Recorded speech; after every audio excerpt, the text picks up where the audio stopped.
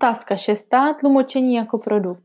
Do této otázky patří textové přístupy, věrnost, ekvivalence účinku, kvalita, její definice, zkoumání a vývoj kvality, chyby v tlumočení a výzkum v komunitním tlumočení. Začněme s těmi textovými přístupy. There are 7 aspects of textuality: cohesion, coherence, acceptability, informativity, intertextuality, situationality and intentionality. Česky koheze, koherence, přijatelnost, informativnost, intertextovost, zasazení do situace a zaměřenost. The concept of text and discourse processing have been applied to interpreting by Hatem and Mason in 2000, more or less. As part of their general discourse framework for the analysis of translation, they use 3 key concepts of discourse theory to distinguish different types of interpreting. They talk about texture, structure, and context.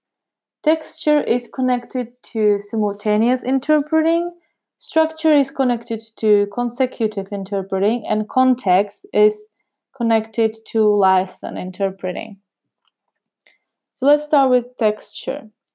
The term texture covers various devices, discourse markers, prepositions, conjunctions, and they are used in establishing continuity of sense, thus making a sequence of sentences operational. It does not cover only cohesion, but also coherence, and texture is necessary at all times. It is interpreter's point of departure. As was already mentioned, it is connected to simultaneous interpreting. The interpreter is seeing context and structure only partially when interpreting simultaneously. The interpreter reacts and interacts with the utterance. And there are textual clues such as anaphoric and cataphoric references, substitution, ellipsis, conjunction, lexical cohesion. This is all that the interpreter works with. In simultaneous interpreting, there is a quite rich variety of texture signal that the interpreter has to rely on. And also in order to anticipate. Now let's get to structure. Cohesion and coherence are also necessary for structure, and otherwise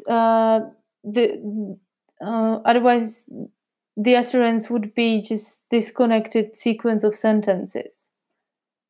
So we could say that structure and texture work together. But structure focuses on compositional plan, let's say, and consecutive interpreting is connected to structure because the interpreter needs to know how to structure the utterance or what the structure of the utterance is. The interpreter also needs to know what to write down. And the text unit that the interpreter works with is autonomous. That's why the structure is important. There is a load on memory, and it is also important to take notes in the right way. Of course, the interpreter writes down ideas, not specific words.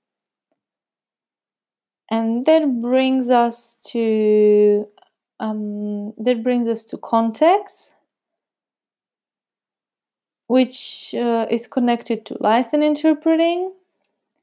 When we talk about context, we talk about specific rhetoric purpose of the text or of the utterance. So the interpreter needs to know whether the participants of the communication are arguing, or whether they are narrating, or whatever they're doing. The context is based on attitude. It works with markedness of the text, with discourse dynamism, also with the genre. And based on that, the interpreter uses the right register. For example, there will be a different register for diplomat speech than when it's in a formal business meeting, let's say. And there are certain do's and don'ts that the interpreter needs to know. Of course, it's culture specific. Context is connected to intertextuality and to pragmatics. It works with the speaker or the participant's intention. And as it was mentioned, it is connected to, or license interpreting is based on this. Is based on context. Each chunk of the output is expected to be coherent in its own right, contextually. The main context is the main resource that the interpreter works with, and the first portion of the text that the interpreter gets is self-contained unit. As the interaction develops, the knowledge of context gets higher, or is better for the interpreter. And that again brings us to the idea that context is everything. The knowledge of structure, texture, and context can have pedagogic implications. Interpreter training institutions over the world combine training in different forms of interpreting. The philosophy behind such an approach is that the interpreter must be prepared to handle whatever is thrown at them. So what are the pedagogic implications of simultaneous model when we talk about texture? Well, the trainees should focus on the devices that make the text a viable and meaningful unit of communication. For example, cohesive devices that make the text coherent.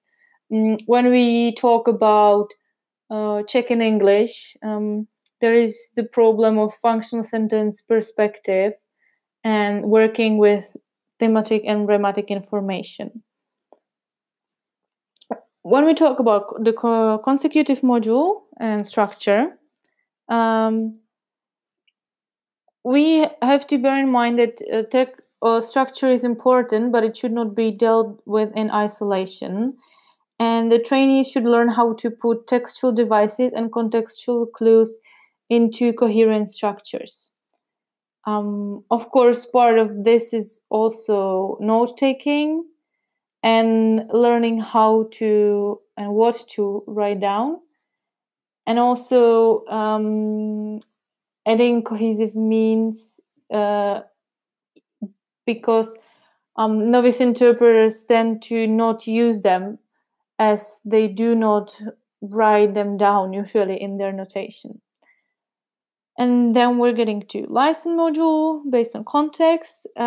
Special training in interacting with the intertextual potential of signs, text, discourses, genres, and other small-scale sociocultural objects.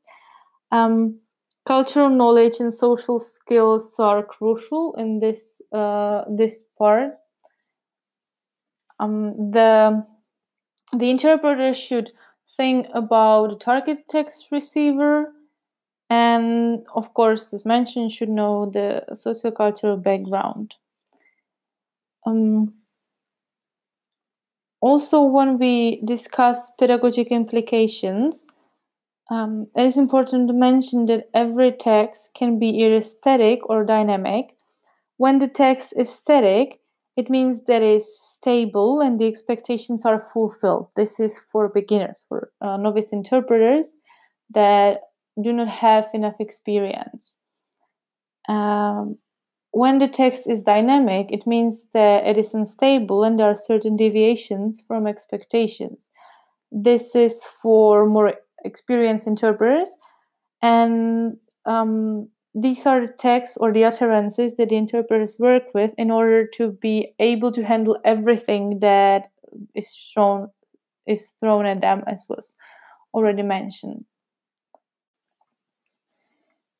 So this means that text is unpredictable. Interpreters should not adhere to their expectations because that might lead to mistakes.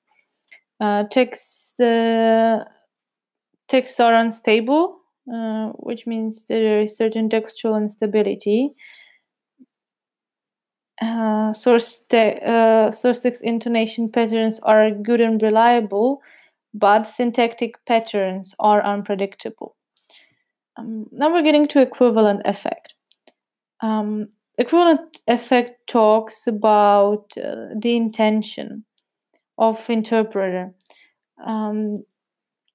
Interpreter's intention should be to make his audience understand the message as well as it was understood by the original audience. There is certain pragmatic force which talks about what is meant but not explicitly stated.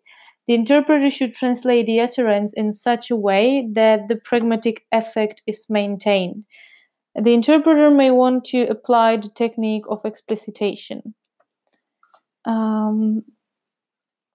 When we talk about fidelity and accuracy, there are a lot of theoreticians that approach it in a bit different way.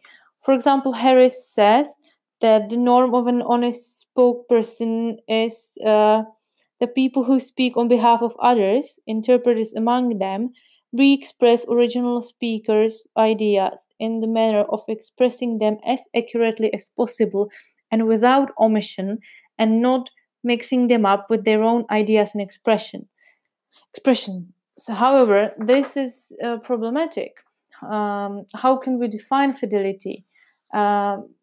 Is the interpreter saying the same thing as the source text said? Is the interpreter faithful to the form or to the content? How can we even measure whether the interpreter is faithful or not? When is it mistake? When is it omission? When is it addition? Beric discusses this. Is it deliberate or not? Is it the interpreter's strategy or is it his mistake? It's quite difficult to define this or to distinguish. Also, the next problem is that there's quite strong focus on language, and it's difficult to account for non-verbal features that are, of course, also part of the communication. So studying the product is problematic because, as mentioned, the transcript does not account for paralinguistic features, which can be the non-verbal features, but also pauses, hesitation sounds, accents, and so on. And also there is a lack of material because someone has to transcribe the interpreting or the original speeches, which is time-consuming and quite annoying. Quality is elusive context, and there are different expectations to it. So it is even difficult to define quality. The expectations differ. For example, public has different expectations than professionals. Organizations have different expectations than the set expectations already are.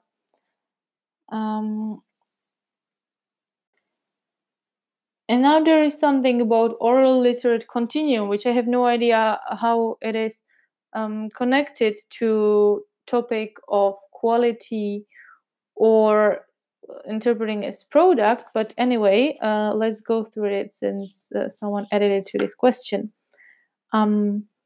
There is an article by Miriam Schlesinger that is discussed and that talks about oral literate continuum.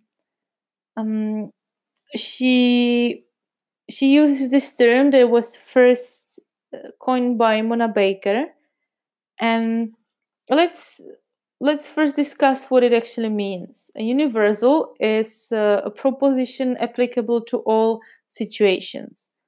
A continuum is a sequence of numerous elements, each of which is similar to the previous one, but the last one is very different from the first one, which does not make much sense, but this oral literate continuum is discussing the connection between literate text and oral text. We have literate text on one side and oral text on the other side, and they are sort of connected and they shift towards each other. Oral literate continuum talks about an equalizing effect. Schlesinger found that simultaneous interpreting reduced the range of the oral literate continuum and consistently rendered a literate text more oral in either language direction. Similarly, simultaneous interpreting tended to increase the literateness of oral type.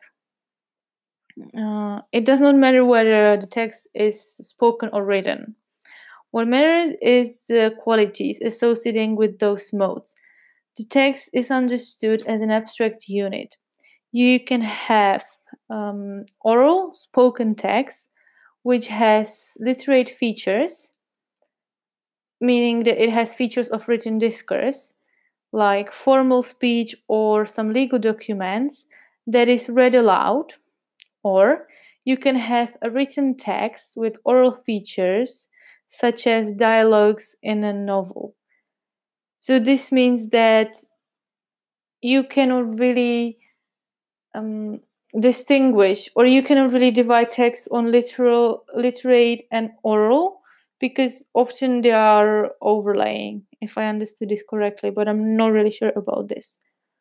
The universal that Schlesinger proposes works on the principle that during simultaneous interpreting, the extremely literate and extremely oral texts move towards the center of the oral literate continuum.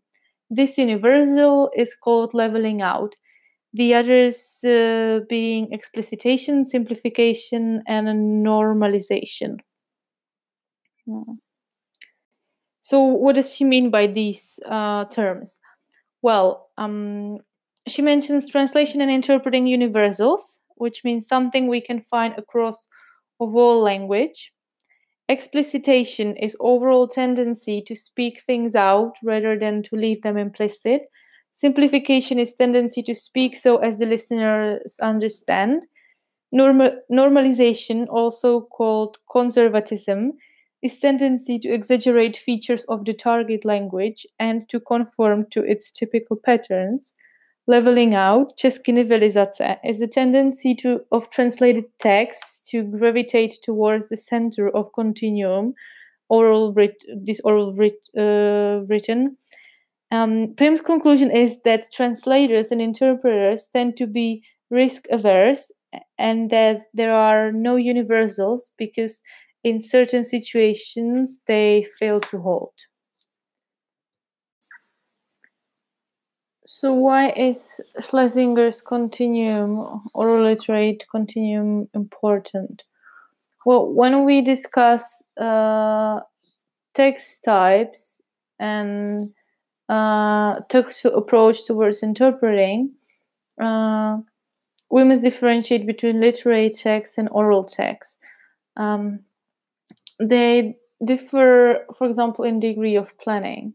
Literate texts are highly planned before they are produced. There is greater lexical density, there is a lot of nominalizations, modifiers, subordinating conjunctions, and so on. On the other hand, oral texts have more fragmented syntax. They use coordinating conjunctions.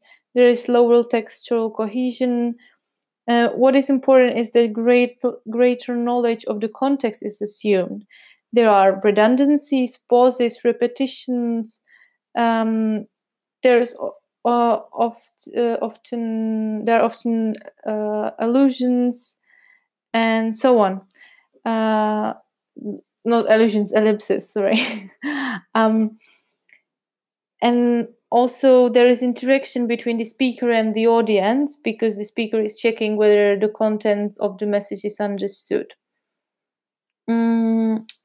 Literate and oral texts also differ in terms of shared content and knowledge.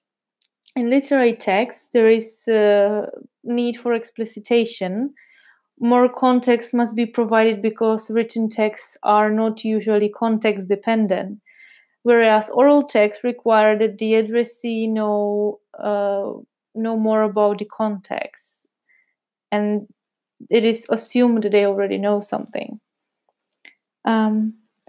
Literary texts use intensification. They have more cohesion markers, as was already mentioned. Oral texts tend to be more colloquial. Literary texts also have small number of nonverbal features, whereas nonverbal features are quite prominent in oral texts. There are hesitations, false starts, repetitions, and so on. Schlesinger dealt with this, and she did research on several source texts. She used Hebrew texts and English texts and compared.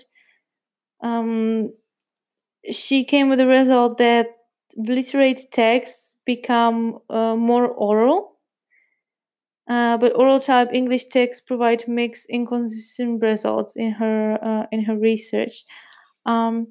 She wanted to find explicitation, which is a feature of literary texts, but instead she found more implication, and the text became even more oral.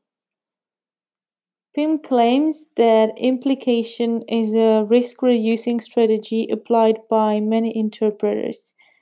They go for implication rather than explicitation because they are usually less familiar with the content than the speaker and the audience. And therefore, Pym doesn't consider the equalizing universal as universal. The interpreters only imply something, they don't explain or explicate. And now we're getting to quality. As I already mentioned, it is an elusive concept, and there are different expectations based on where the people are professionals or just general public, and so on and so on. Let's have a look at quality in terms of development and how different theoreticians see it. The first who was interested in quality and who focused on it in research was Beeler. In 1986, she came up with 11 criteria that were defining quality. Criteria such as native accent. I'm sorry. She came up with. And now we're getting to quality that was already mentioned. It is an elusive concept, and there are different expectations. Also, different scholars and theoreticians view quality in a different way. Let's have a look in development in time and start with Beeler, because she was sort of the first person that was doing research on quality. And in 1986, she came up with 16 criteria defining quality, such as accent, the pleasantness of voice, fluency of delivery, logical cohesion, of the utterance, sense consistency, completeness, correct grammar, and so on and so on. She conducted a survey on 47 IKE members who were supposed to order these criteria according to their importance. This sense consistency was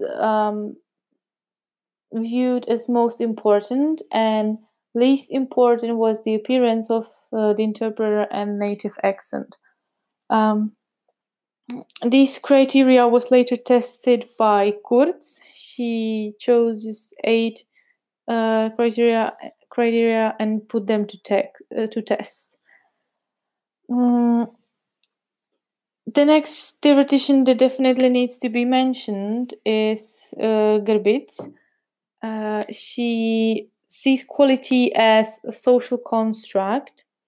She says that quality is complex and relative, and the person assessing it projects his own criteria, and the outcome is also context dependent.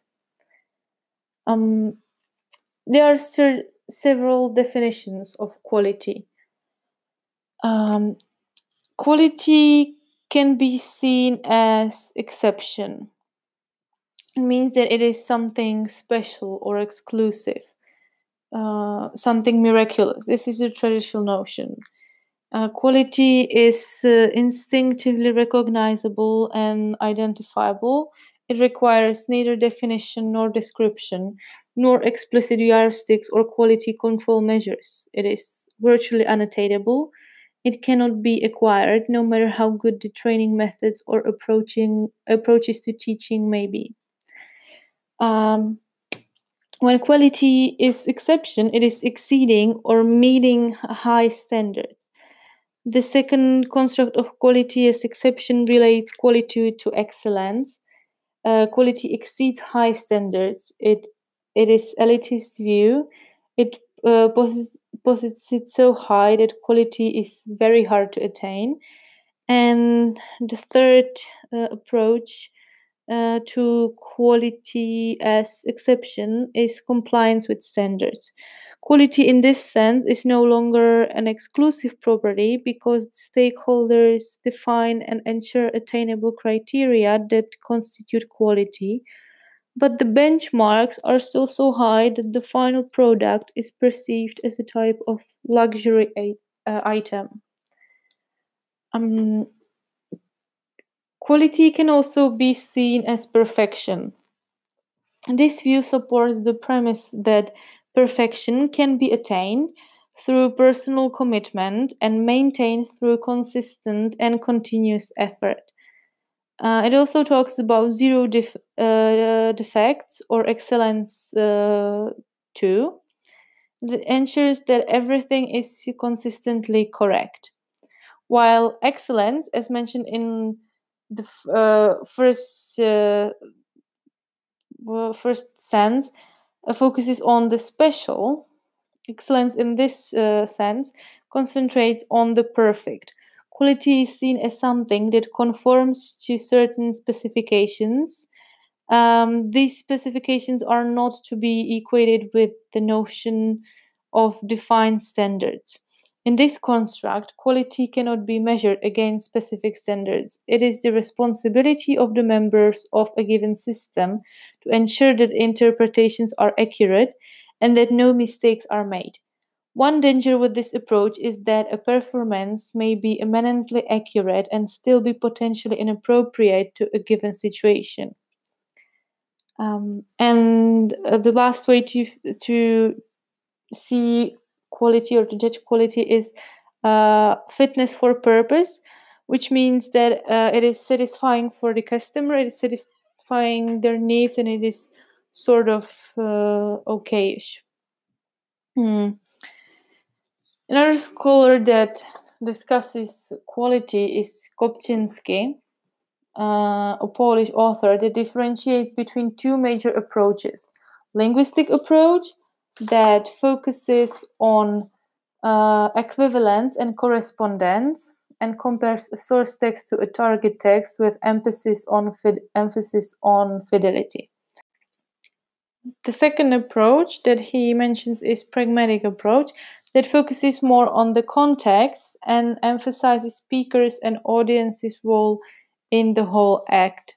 So Kopczynski says that you can judge quality or assess quality using either linguistic or pragmatic approach. Moser-Mercer says that optimum quality is the quality an interpreter can provide if external conditions are appropriate. So it is important to bear in mind that external conditions also play a significant role and the interpreter is not the only one who can influence the quality of a final product. So as you can see, there are many approaches towards quality, and various theoreticians see it in a different way. I already mentioned quality as perfection, this approach by Grbić that says that quality is an exception, perfection, or fitness for a purpose. But there is also, I mentioned sort of two variations, and the second variation of quality as perfection sees quality as striving for perfect action and seeks to develop a general culture of quality. We could say that quality is perceived as the collective mission of all agents in a given system, where the focus is on the process rather than the product. There are certain institutions that subscribe to this approach. For example, professional associations. In this context, we could talk about AIC. And members of these associations or organizations assume collective responsibility for upholding quality and promulgating it to those outside the profession. The primary drawback of this democratization of responsibility is the fact that social systems are not stable entities. Probably the best and most used standard for quality is fitness for a purpose, which talks about fulfilling the purpose or satisfying customers' needs and expectations. Quality, according to this definition, is neither elitist, nor exclusive, nor difficult to attain. Every product and every service is potentially useful and has the potential to satisfy the customer. Even though this appears to be a sensible approach at first glance, it leaves a number of problems unsolved by skirting some of the essential issues, like for whom is the product or service useful? How do we assess usefulness in the first place? How can we divide the concept? Well, there are three categories. There is the satisfaction of customer needs, value for money, and usefulness determined by the service provider or quality as mission. The third variant focuses on quality assurance as the declared mission purpose of a service provider or institution. Although this construct also entails satisfying customers' expectations of quality, this notion of quality emphasizes the role of the service providers, who take on the predominant role in determining what quality is. According to this viewpoint, a high quality service provider is one who states their mission on the basis of clearly defined standards and is effective in attaining the self-declared goals. Another theoretician that talks about quality is Pehacker, and he uses onion model to talk about this. There is a relation between interpreting as service and interpreting as product. And Pehacker says that interpreting should be successful, equivalent, adequate, and accurate. When it is successful, there is successful communicative interaction. When it is equivalent, it means that it has the intended effect. When it is adequate, it means that it contains the expressions that were in the source language and the source text. And what is accurate, it means that there is a rendition of the source text. There is some empirical research, but it's important to say that it's not easy to do research on quality, since there is a lot of subjectivity in that. Což nás přivádí k chybám v tlumočení a jejich korekci.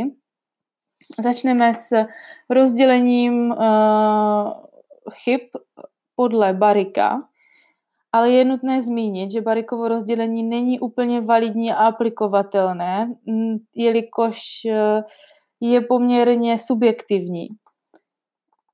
Obecně je obtížné stanovit si kritéria hodnocení a pokud se bavíme o chybách v tlumočení, tak nevždy můžeme nějakou tlumočníkovou chybu označit 100% jako chybu, jelikož to může být tlumočnická strategie, anebo k tomu může docházet vlivem mnoha různých proměnných.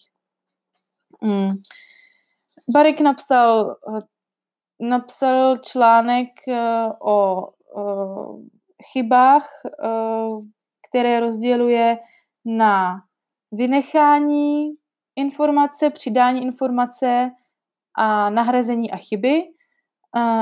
In English, additions, omissions, errors and substitutions. Začněme s tím vynecháním informace.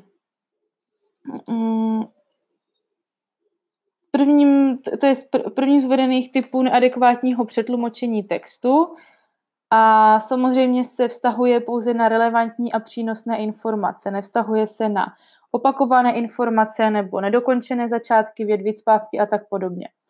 Barrick to vynechání rozděluje na 4 typy. Přeskočení informace, vynechání z důvodu neporozumění, vynechání z důvodu zpoždění a vynechání sloučením. Pojďme se podívat, co ty jednotlivé vynechání tedy znamenají.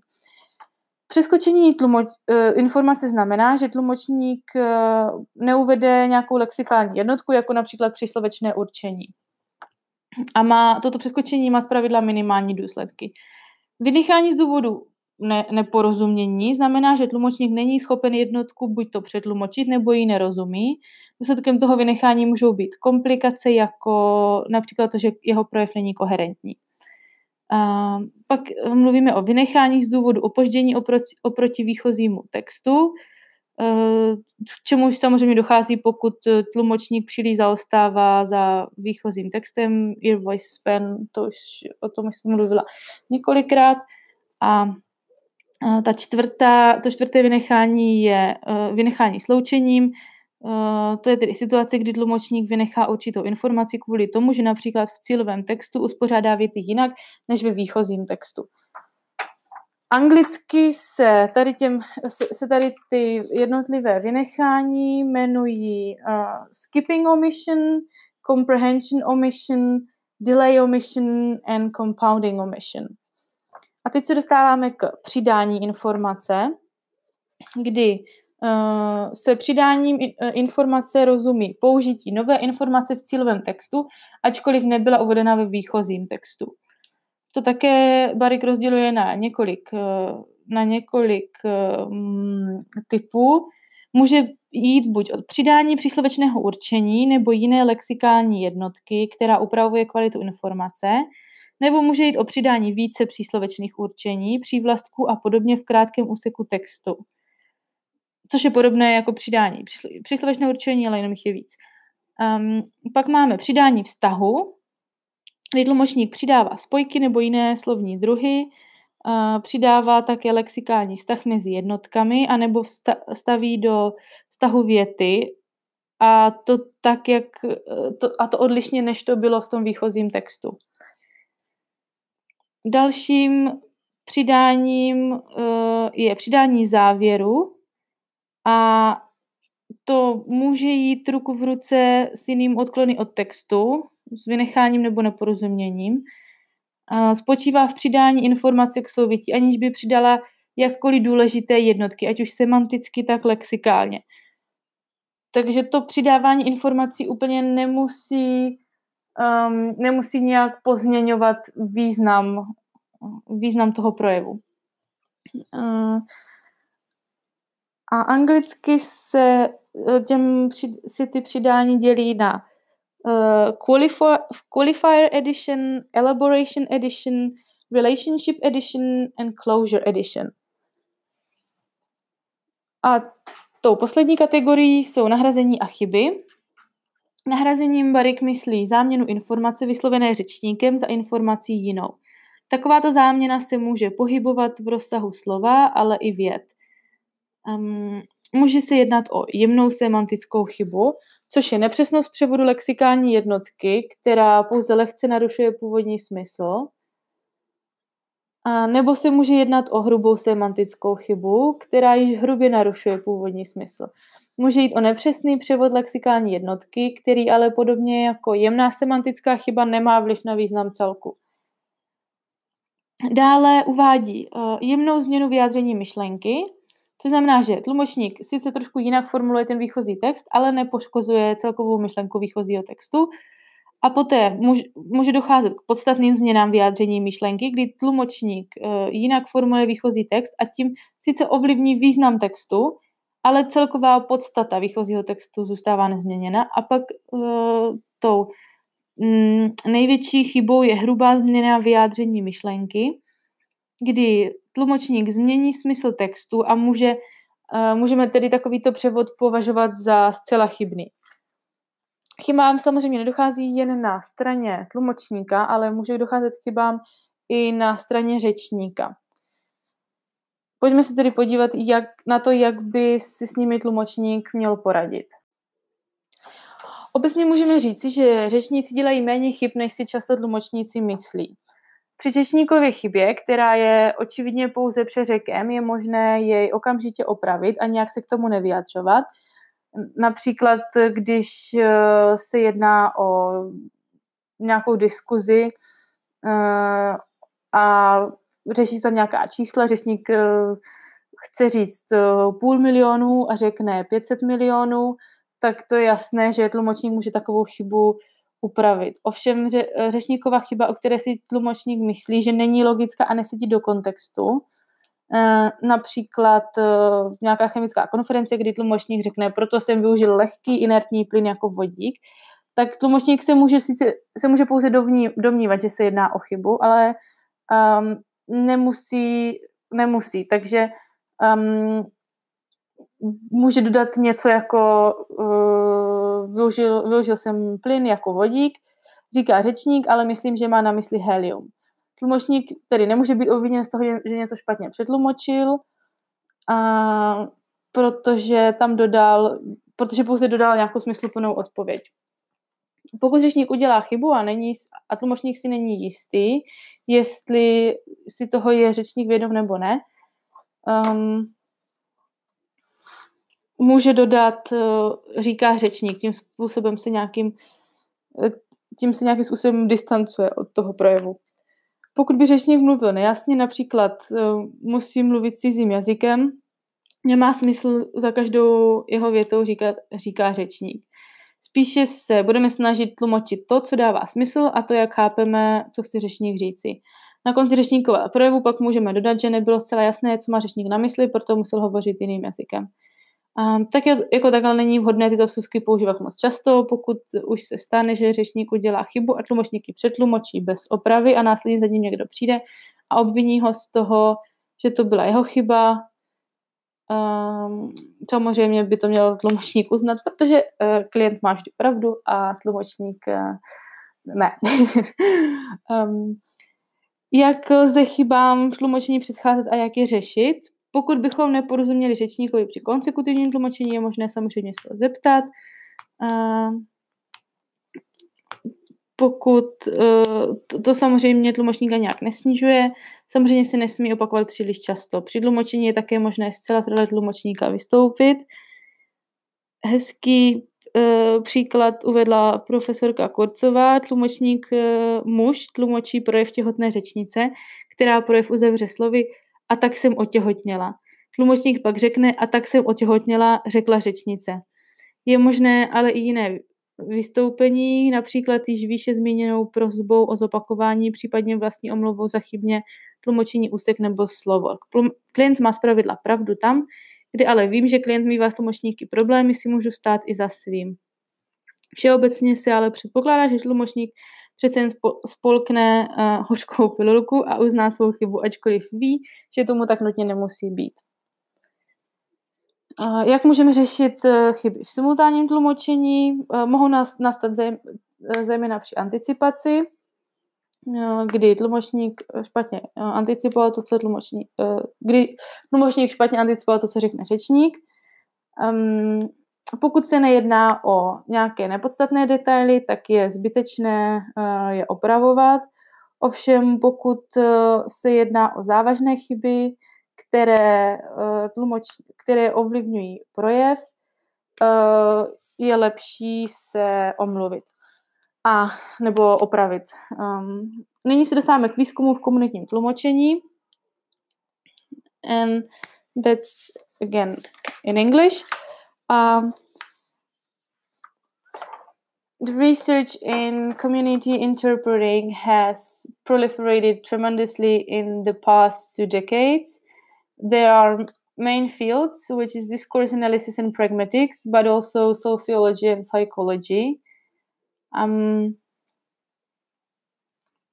Some theoreticians suggest that sociological and linguistic ethnographic approach to community interpreting is necessary, and some previous research methods started being questions, such as questionnaires on interviews. This again gets us back to the need for interdisciplinarity and the need of cooperation of different theoreticians and specialists, because sometimes interpreters do not have enough theoretical background. For example, Hale claims that there seems to be no consistent link between the results of research, the little training available, and the practice of interpreters with these 3 dimensions, often working in isolation from each other. She goes on to say that many interpreting instructors are experienced practitioners who have not received academic research-based training themselves and base their curricula on practical experience alone, therefore not much research being done. She also advocates interdisciplinarity and identifies 4 main approaches adopted by scholars doing research on community interpreting, and these are discourse analysis, ethnography, questionnaires, experiments using methods from psycholinguistics and psychology. There are new questions that need to be answered when it comes to community interpreting.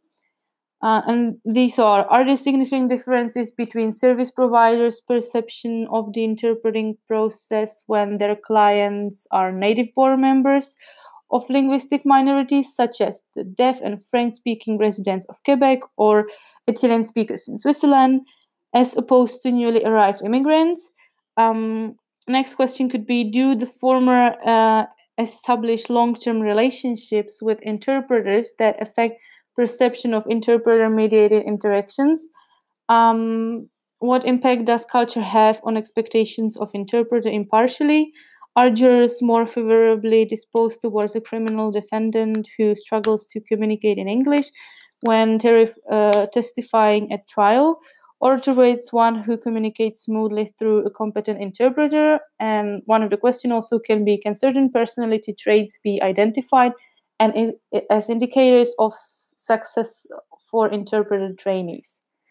And when we talk about research and interpreting, I would say that it's quite important to also mention the role of interpreter, because the role of interpreter is a lot different in community interpreting than it is, for example, in conference interpreting or in high consecutive foreign liaison. when there is some very formal situation. And the roles are discussed, I think, in the next question, or maybe in the question number 8. Yep. So that's all for question number 6.